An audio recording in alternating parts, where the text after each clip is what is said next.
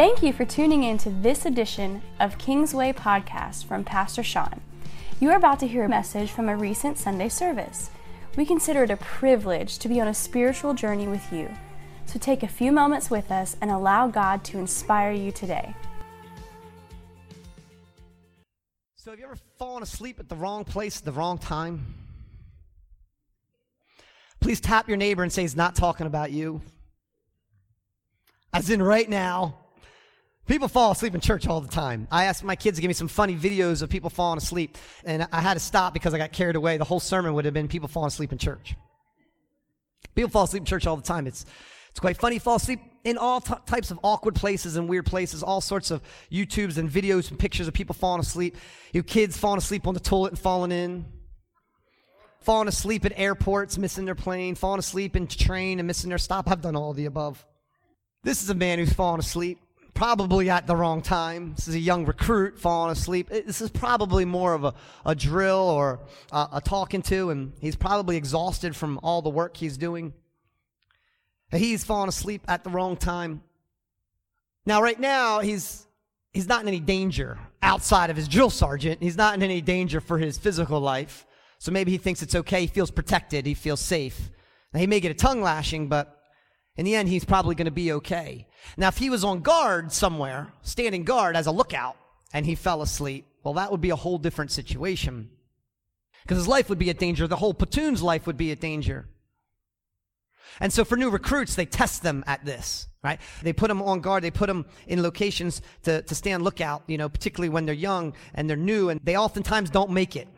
They fall asleep. So I heard this story about a young recruit and what he did to get out of the trouble, the heavy penalty of falling asleep on duty. See, the new Army recruit was giving guard at about 2 a.m. And he knew he'd have a hard time staying awake all night, but he was going to try his best.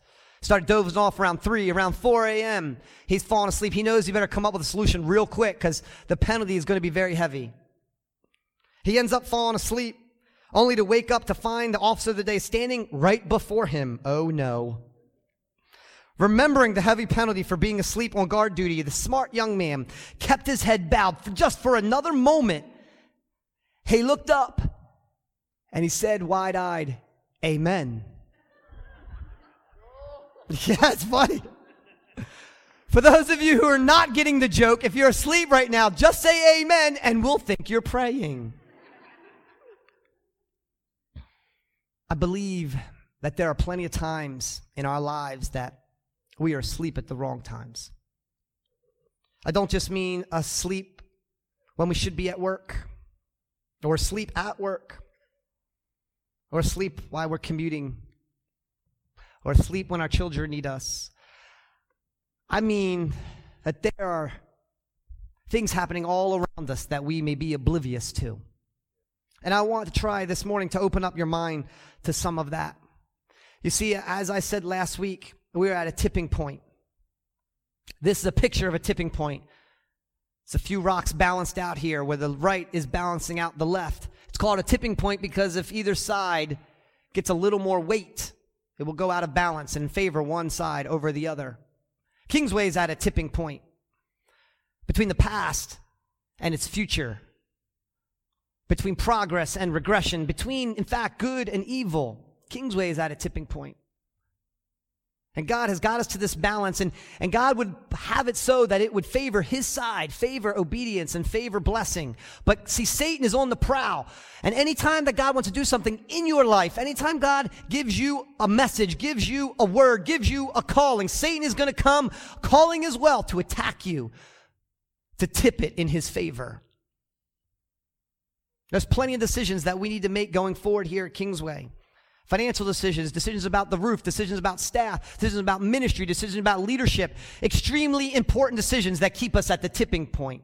But I believe in miracles, amen?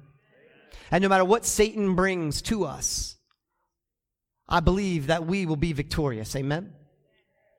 Amen.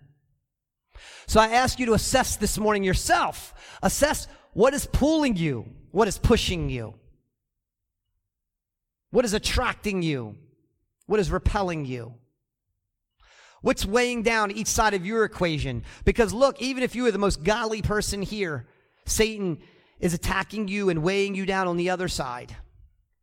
What are those things that are pulling you away from Christ? What are those things pulling you towards Christ? Who are those people pulling you towards Christ, and who are those people pulling you away from Christ? Amen? The tipping point. It's been on my mind a lot lately. And so as I began to search Scripture and I began to put all these messages together, he brought me to this passage that I'm going to preach on today. It's in Mark chapter 14. You could turn to it in your Bibles if you want. I believe that this is one of the, if not the, most significant tipping point in all Scripture. In order for you to understand it, it's going to take more time than I have today. As I mentioned 2 weeks ago when I preached that message of two boats, and if you haven't listened to Two Boats yet, you need to. I keep listening to it because I hear things in it different every time I listen to it because that message was inspired. Things that weren't even in my notes the Lord gave me to say, I keep listening back to and say, wow, Lord, what are you doing here? This is the next part in that message of two boats. There's a tipping point at hand. And he begins to put these messages together. And next week, you're going to see how it all fits together. But I need to lay some background. I need to lay some teaching on you. So you can turn to Mark chapter 14. Let me tee up this story real quick. So this is the story in Mark. Right before this, and anytime you read a Bible passage, you should read what happens right before and right after. It's called context. It's important. Right before this story, you have the Last Supper. You guys know what the Last Supper is, right? This is when Jesus is having his last meal with his family, his disciples, his church, and he tells them that one of you will betray me. And they all say, no, no, not me. No, no, no, not me. Then after dinner, he pulls out Peter in front of everyone else, and he calls him out and says, you will deny me. Not once, not twice, 3 times. Peter says, no, no, not me. No, no, not me. And all the other disciples say, no, no, not me. We would never do that. Then you have this passage. What happens right after this passage? Right after the passage I'm going to read, which is the Garden of Gethsemane, right after this passage, what you have is Judas actually betraying him, bringing in the mob with clubs and swords, going to arrest Jesus and ultimately take him to his torture and crucifixion, which we learned about last week. This message sits right in the middle. There's something happening right in the middle that we need to talk about. So because I'm talking about sleep, how about you stand with me so we make sure that no one is asleep? I'm going to read verse 32. I'm going to end at 42 of Mark chapter 14. The word says, they went to the olive grove called Gethsemane, and Jesus said, sit here while I go pray.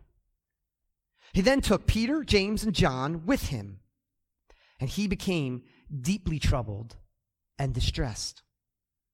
He told them, my soul is crushed with grief to the point of death. Stay here and keep watch. Say, keep watch.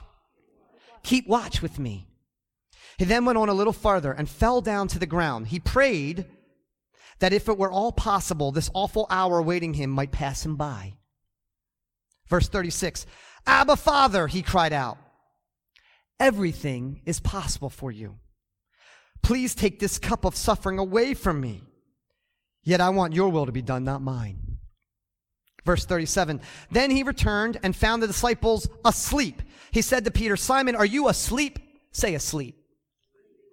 Couldn't you watch with me even 1 hour? Keep watch. Say keep watch. And pray so that you will not be given into temptation. For the spirit is willing, but the body is weak. Then Jesus left them again and prayed the same prayers before. When he returned to them again, he found them sleeping again, for they couldn't keep their eyes open, and they didn't know what to say. When he returned to them the 3rd time, he said, go ahead and sleep and have your rest. But no, the time has come. The Son of Man is betrayed into the hands of the sinners. Up, let's get going. Look, my betrayer is here. Heavenly Father, speak your word to our lives right now. Speak what is on the page so that it may cut through us like a 2-edged sword. Allow the seed to dig deep and show us the secrets of your word. In Jesus' name I pray. Church says, And you can be seated if you can and say, God is good. See how that did that confuse you? I did it last week too, see what it goes.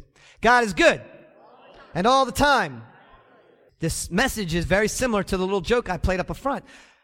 This is much like the guard. The disciples fell asleep on the job. And I've heard this message preached 1,000 different ways. And I've yet to hear it preached this way. I believe God gave me something very unique for you to hear this morning. It's not easy to preach. It wasn't easy to put together. I struggled with it much of the night. And I hope that today you won't fall asleep. I don't mean just literally, but I mean spiritually. I hope that you can somehow dig into what the Lord is saying. You can see what the Lord is doing here in Scripture. And I pray that you will be blessed. For what Kingsway is going towards, we need a message like this. Amen? So as I got into this message, I started reading about it.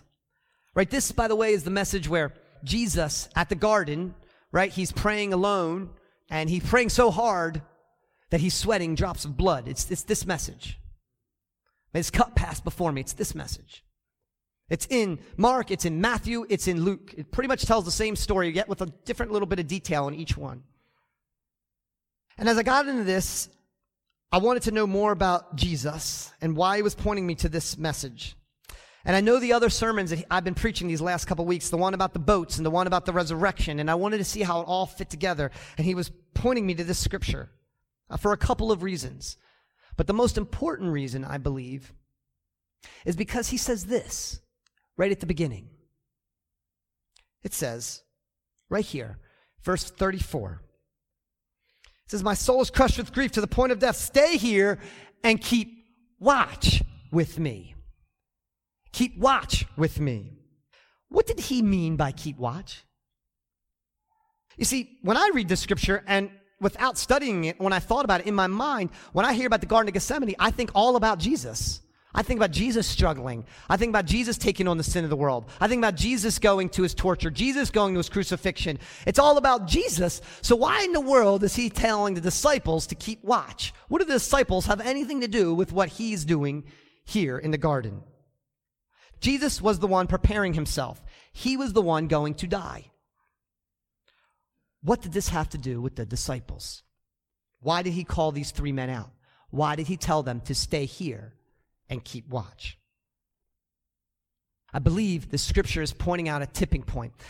I believe, church, that there is danger all around. There is danger all around. There is danger in our homes, in our relationships, with our children, in our schools, in our communities. Danger that seeps in through all methods. Through TV, through Facebook, through our cell phones, through our friends, through our teachers, sometimes through our mentors and through those we trust. Danger seeps in everywhere. And I believe that God is trying to tell us to keep watch. Here at Kingsway, there is danger. Sure, we love you and we pray for you. But there are people in the community, there are people in the world, there are people in the pits of hell who do not want to see the doors of Kingsway remain open. There are people who get put off by church, who get put off by pastors, who get put off by worship service, who get put off by sermons. There is danger all around. And he asks us to keep watch. What does it mean to keep watch? To protect, to stand guard. The traditional interpretation, this is just that. It's to be attentive, to be alert. I ask you today, as Jesus said, who's going to stay here and keep watch with me? Who's going to stay here despite what's going on around in the community, despite what's going around in other churches, despite what's going on at Kingsway? Who's going to stay here at Kingsway and keep watch? Is it just me? Or will you guys join me? I see one hand. Look, even if I only had one hand, I would do it. Even if I was by myself, I'd do it. I find myself right here sometimes preaching when none of you are here. I enjoy it. I get a lot more out of it sometimes. You get it? Because I can listen to myself. Is it possible something else in this scripture was happening besides just Jesus praying? Is it possible that he wants us to see something else in this scripture? He mentions keep watch twice. Was there something else afoot? Was there something happening? I believe here in verse 38, he points it out again. Keep watch. He repeats itself. And when you repeat yourself in scripture, it's really important. Look what he says. Pray so that you will not give in to temptation. When I looked at this out of context, it makes a lot of sense. Pray so that I don't give in to temptation. Sure, pastors should say that all the time. But in context, does this make any sense? The disciples were there. They were encouraging Jesus. He pulled 3 of them out. He goes to the garden. He says, keep watch and pray so that you don't enter into temptation. What did they have anything to do with it? Jesus is the one who's worried. Jesus is the one who's suffering. Jesus is the one who's got to get crucified. What do the disciples have anything to do with this story? And what possible temptation could befall them? All the standard temptations you're familiar with do not exist in the garden at night with 3 men sitting there falling asleep. He said the spirit is willing, but the flesh is weak. Is it some sin of the flesh that Jesus is trying to warn them of?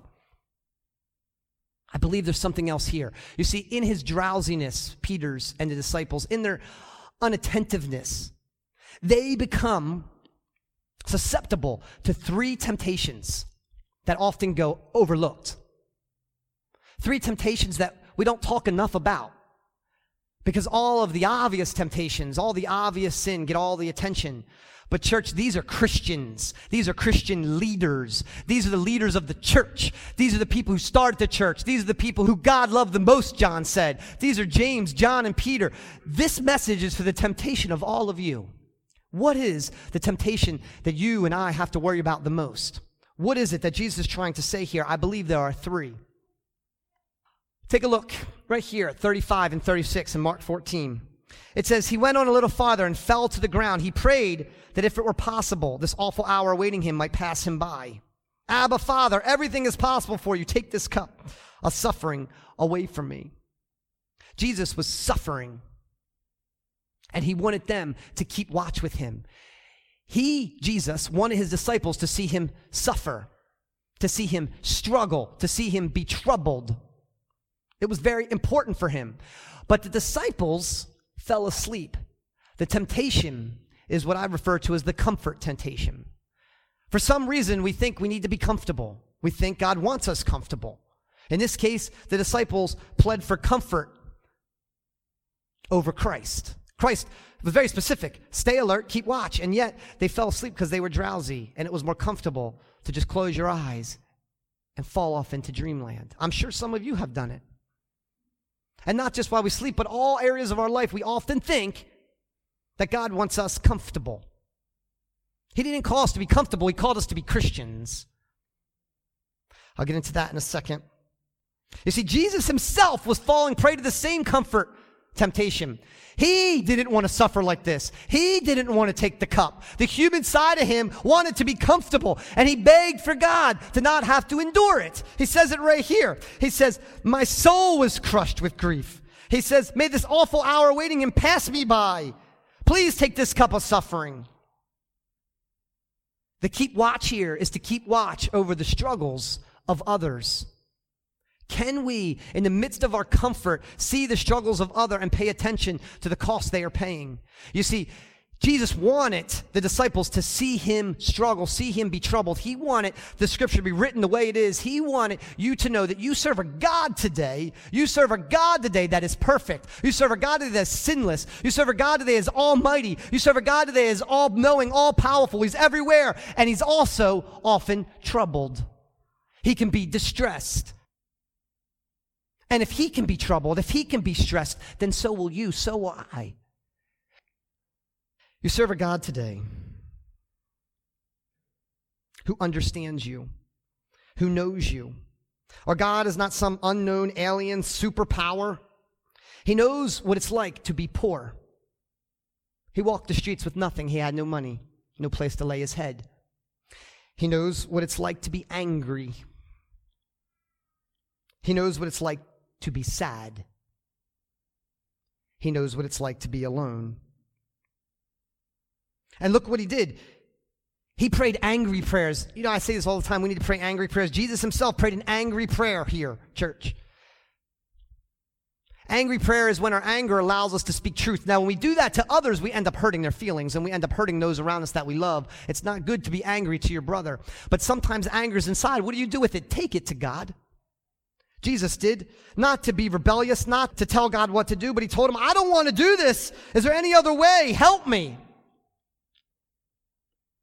Why? Why would he say this? Why would it be so much?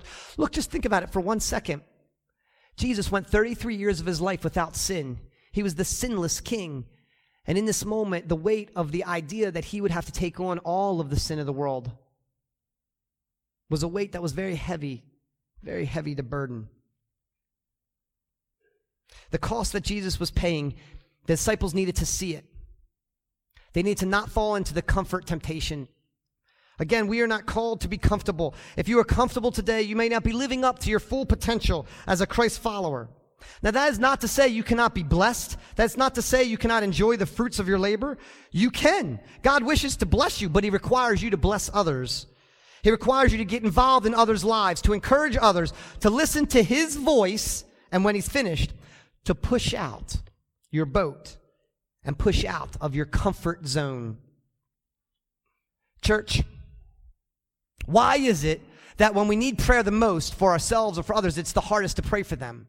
Why is it so hard to pray for your spouse or your loved one, your mother, when they need it the most? Some of us succumb to this. You know, look, I'm married. I know that as a spouse, it's hard to pray with your spouse, particularly at night. You know what happens? The same thing in the scripture, you end up falling asleep. Or even if you're praying alone and you're praying for your family members at night, you're laying down, you fall asleep. I need to take a sidebar and say, I tell you, one of my prayers and the prayers of our pastors in this church are that every one of you at night is entering into an intimate prayer with God for those who you love. If you are married, we pray that you pray desperately with your spouse. No matter what happens, no matter what happened during the day, no matter how you feel. If you're not married, we ask you to pray for those whom you love. Your mother, your father, your brother, your sister, those at work. Those who mean the most to you. God is calling us out of our comfort zone, and he is calling us to pray. This is not supposed to be a house of comfort. This is supposed to be a house of prayer. We're not trying to make it as comfortable as possible to come in these buildings and leave comfortable. We are trying to get you out of your comfort zone and turn you into a Christian. Amen? Comfort over Christ. We become oblivious in our comfort. Can we watch out for the struggle of others, the price they're paying, and encourage them and help them? You know, I like to say it like this, and then I'm going to move on. Why is it that if we're in physical danger, we would be very attentive and we would never fall asleep? That guard, if he knew he was in real danger, he would not have fallen asleep. If you're home at night and you knew there was house break-ins along the street, and you heard crazy noises, and you thought you were in physical danger, you wouldn't fall asleep, I guarantee it. And if something happened in the house and stirred you, you'd be awake and attentive. But the same thing happens in the spiritual world. We sleep right through it and act like it's no big deal. Why is it that we don't treat our spiritual danger as important as our physical? And our spiritual is way more important. You die in this world, your spiritual reality is going to come to pass real quick. Amen? That is the first temptation. The next temptation is here in Mark 14:37 and 38. It says, then he returned and found his disciples asleep. He said to Peter, Simon, are you asleep? Couldn't you watch with me even 1 hour? Keep watch and pray, so you will not be given into temptation. In order to understand this temptation, you need to understand Peter. You need to understand what he was told right before this. You need to understand what he saw right after this. And you need to understand how he responded. And I want you to think about it. It's what I call today the strongest temptation. The strongest temptation. Peter, right before this, was told he was going to deny Christ. Then he came to the garden and he fell asleep. Then Judas came and tried to arrest Jesus, and Peter attacked the crowd, chopped off an ear. Jesus then calmed them all down, and then Peter watched his God, his Lord, his Savior go and be tortured. Peter then watched him crucified on the cross. This is the man that Peter called God. This is the man Peter was going to call Savior. This is what Peter saw. How do you think this made Peter feel? Well, look, we don't need to read too far to see how it made Peter feel. When it was happening, in the midst of its happening, Peter actually denied God. This couldn't possibly be my God. My God is too powerful for this. No weapon formed against him can prosper. No way this is really God. Maybe I was deceived. This is the strongest temptation, church. Allowing your emotion to overshadow your faith. The temptation as a Christian to question who God is. Now, I'm not saying for a second that we shouldn't question God.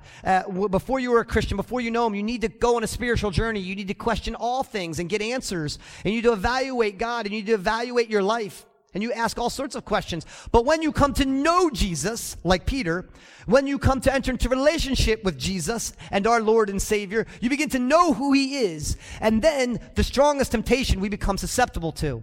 It doesn't mean it happens often, but it means when it does happen, it's extremely compelling. The desire or the temptation to question who He is, to ask Him if He is really God, to ask Him if He is really out for our good. It's why we say God is good every Sunday, to remind us to not fall prey to this temptation. This is what happened with Peter. He saw his God suffering. He said, could this possibly be my God? What about you today? Will you fall prey to this temptation?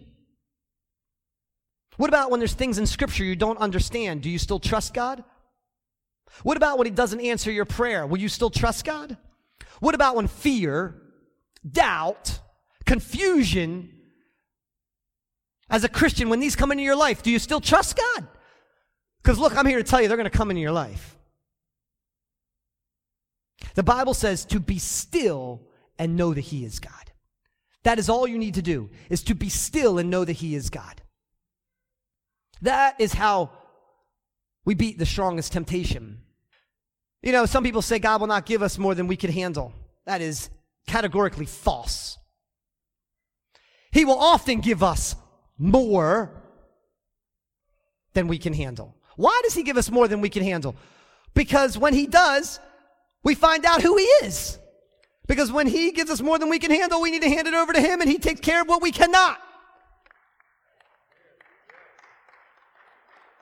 And then we realize who God is. Because if we do all the things we expect Him to do, then we put ourselves in the place of Him. The Bible scripture that people talk about is referring to that God will not give us more temptation than we can bear, and He will provide a way out. What is that way out? Often it's just being still and knowing that He is God.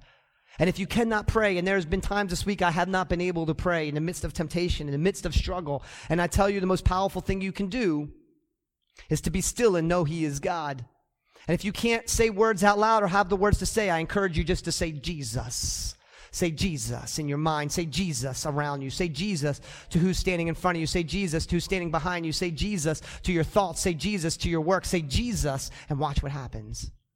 We need to keep watch today for the spiritual battle all around us. Because the strongest temptation is here to break down your faith every day. And some of you are saying, I don't know what you're talking about. And I know for a fact that there are people here this minute who are struggling with this exact temptation. And make no mistake, it is strong. And it will rip you at your core. And I encourage you today, just like Peter, to stay awake and keep watch. Get a partner. Pray. Jesus brought 3 partners together with Him to pray. Is this okay? I know this isn't one of those super comforting messages. I know that. But it's a message that you need to hear, church. We need to keep watch for those who are struggling and get out of our comfort zone. We need to keep watch for the spiritual attack in our own life over our faith via our emotions. We need to keep watch. But there's one more that He pointed out to me in this scripture. It's back here in Mark 14:36. Abba, Father, he cried out, everything is possible. Wow. Church, I still don't know how to pray. Some come up to me and say, you are a good prayer. Pray for me. Sometimes I'm so nervous praying for some of you. I don't know exactly what to say and how to say it. I often ask God to teach me how to pray. And all through Scripture, I learn new things about how to pray. Well, here's one I want you to get into your spirit every time you pray. When I read this, it has melted me. Jesus Christ, in his point of most despair, he says, everything is possible for you, God.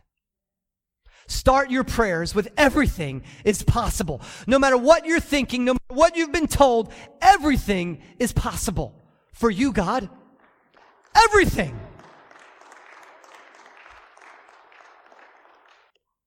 This is the greatest tipping point. Right here, you need to see it. Some of you may not grasp it. Some of you may be over their heads. Some of you are dialed in, and so I need to share it with you. I know it's 11:55, but I'm not going to wait till next week. I'm going to share it now. If people have to leave, that's okay. I get it. We have a podcast. You can listen to it. No problem. The greatest tipping point is this temptation. I call it the most dangerous temptation. The most dangerous temptation. This is why this scripture is so serious. This is why Jesus was dripping drops of blood. It was not just because he was taking on the sin of the world. No, Bill preached that last week. The sin of the world he took on the cross, church. The beatdown he took down in his torment, church. After this point, when he was arrested, church, that's when it was really difficult. That's when it was physically impossible. That's when he had to have supernatural power to go through what he did as a man. That's when God turned his back on him because he took the sin of the world on. That's when that happened. And it was only a chapter later in Mark, at the same verse later, where he says, God, why have you forsaken me? That was the pain he was feeling then. That was not the pain he was feeling now. This was before all that. So why was he so stressed out? Why was he freaking out? Why was blood dropping from his head? And why was he desperately telling, not once, not twice, 3 times to the disciples to wake up and keep watch? What are we supposed to be looking for? The most dangerous temptation. What is the most dangerous temptation? It's the one I hear more in church than any other. It's not sexual sin.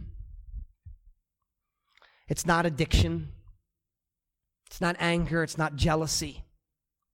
It's not hatred. Now, in God's eyes, all sin is the same, whether a lie or a murder. And we can ask for forgiveness for all of it. There are some sins that when we mess with them, they can bring real havoc into our lives. Sin is separation from God. And I believe that what we're learning here in this scripture is a confluence of ideas that are mind-boggling. I believe the most dangerous sin is the temptation to want your will over God's. To say it's okay to go to church, it's okay to be a Christian. And I'll coast through life singing the songs, saying the prayers. But I want my will. This is a very dangerous temptation. And I have people come to me and say, what's God's will? I don't know if I'm in God's will. What's God's plan for my life? I don't know if I'm in God's plan. And I've often didn't know what to say. I often tell them to pray. I tell them to seek God's will. His plan is in here. His plan is for you. I say all the things I'm supposed to say, but I've learned something after reading this passage. I've learned something for each and every one of us. That we do not need to know all the details of God's plan. We do not need to know the future. In fact, Jesus Christ knew the future. He knew what was about to happen. He knew what was going to happen in the days to follow. And you know what? His torment was no less intense. If you know the future, it's not going to make life any easier. Knowing the future is not what we need. I can't spell out all the details of God's plan for your life. But what I have learned about God's plan, what is critical about God's plan, is that you believe in it.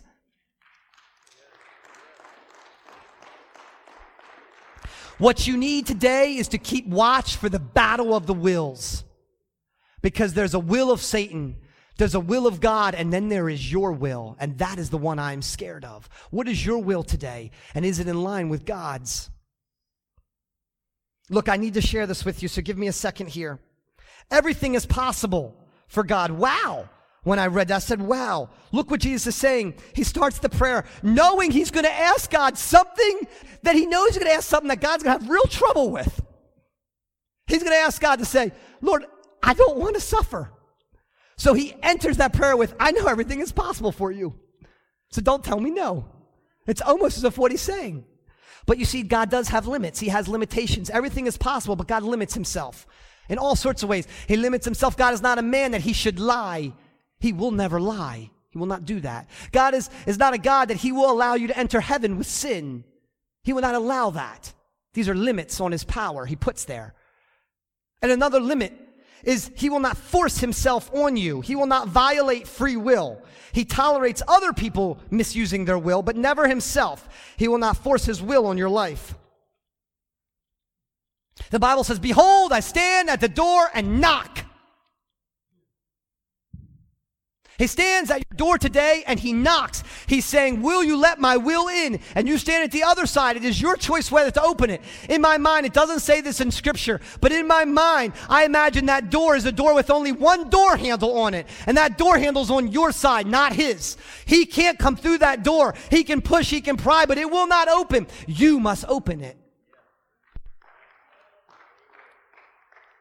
Where am I getting all this from in this Scripture? Sean, I just don't see it. Everything is possible for you. Please take this cup of suffering away from me. There were two wills going on here. There were two wills going on here in this Scripture that I want to point out real quickly here. Jesus knew that he was about to go and die on the cross. He knew that at the Last Supper. He wasn't crying then. Why was he crying now? Was it now because he just came to the conclusion that he was going to have to do this for real? I believe God knew it since he was born that he was going to have to do this. What could put God to his knees? What could put him to his knees? As I began to pray, I believe that God shared some revelation to me. Because I believe in this most dangerous temptation that Jesus Christ was almost succumbing to at this very moment. He says, not my will, but your will. You see, I believe in this moment, wasn't that Jesus Christ was scared that he wouldn't go to the cross, that he couldn't do it. He knew he would do that. He knew he could do it. Jesus Christ came to this earth to take the sin of the world on his back, to save you and me, to die for all of us, to live a sinless life, to gain entrance into heaven. That's why Jesus Christ came to earth. So why was he crying in this moment? I believe he was crying in this moment because there is one greater fear that he had in this moment that was greater than all the rest. It was in this moment, what if he doesn't get to the cross? What if he doesn't have the opportunity to die for you and me? What if Satan snuffs him out? What if Satan, while he's praying alone, his disciples are sleeping, they come in the heat of the night with clubs and swords and kill him, and no opportunity to die on the cross? His life would be for lost. He would have never died on the cross. He would have never suffered torment. He would have never taken on the sin of the world. He would have never experienced anything that Bill showed us last week. The story would have ended, done. There would be no Jesus Christ that we know him today. How could that have happened? What do you mean he's God? Yeah, he's God, but Satan was coming after him full force. Satan had one of his own disciples turn him in. His own disciples was committing treason. His own disciple had got the mob at night, not the Roman Empire. He got some mob, some police guys with clubs and weapons and swords, people who wanted to come in the heat of the night hoping to catch him off guard and snuff his life out. How do I know this? Because it says it right in Scripture just a couple verses later. He says, if I don't do this the way that God has asked me to do this, it will not be fulfilled. And what is the temptation? What is the temptation? Let me explain the temptation. First, the temptation is Peter. Peter, he knew, was riled up. Peter, he knew, wouldn't deny him. Peter, he knew, would do anything to stop this from happening. So he knew that when Peter saw the people coming, Peter would start a war, would fight them 2 against 20. 3 against 20, 3 against 30, how many people were there? They were going to lose. If Peter started a war, they were all going to die right there that minute. Peter wanted his plan, not God's. When bad things happen, we want our plan. We don't see God's plan. And Jesus was no different. Jesus as a man, he said just a few verses later, he says these words, don't you know I could have brought down 10,000 angels on these people? Don't you think our God wanted to bring 10,000 angels down on these sinful people?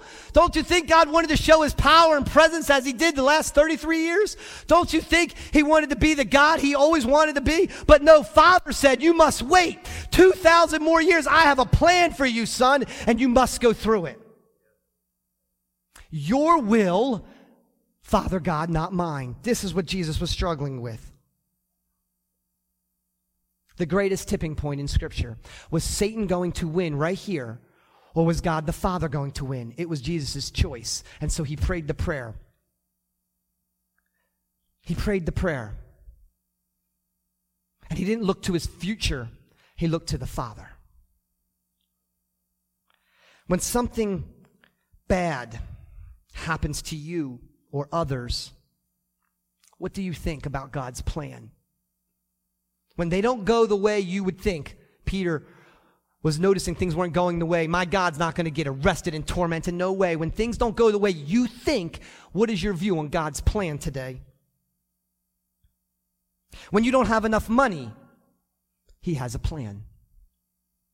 When you have not met your spouse yet, he has a plan. When you don't know what your ministry is yet, he has a plan. It's not if, it's when the enemy will come. He will bring you troubles. He will bring you confusion. He will bring you persecution, and he will beat you down. And God will use what Satan means for evil for his good, because he has a plan. Look at this verse, church. Hard pressed on every side, yet not crushed. Perplexed, but not in despair. Persecuted, but not forsaken. Struck down, but not destroyed. We are hard pressed on every side, but not crushed. We are perplexed, but not in despair. We are persecuted, but not abandoned. We are struck down, but not destroyed. Church, what does this tell you? He has a plan. I may not know what it is, Lord, but I'm willing to say yes to you today. You have a plan, yes, Lord. Not enough money? You will make a way, yes, Lord. Bad news from the doctor? You will work a miracle, yes, Lord. Problems with family? You will be the peacemaker, yes, Lord. Struggling with affliction? You will be our all in all, yes, Lord.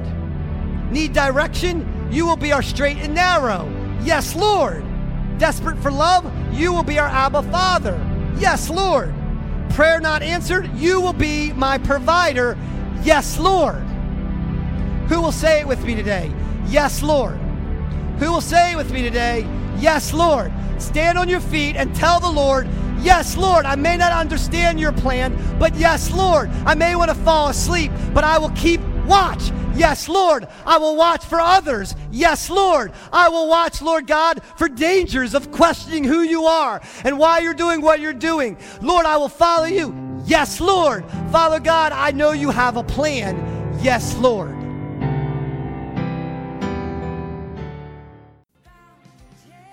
We at Kingsway hope you enjoyed this message from Pastor Sean. It was not by chance you listened to it. God is speaking to you. Visit kingswaycc.org to find the podcast from Pastor Sean. We pray today that this somehow inspired you to draw closer to God and to connect with His people, His purpose, and His power. God bless you.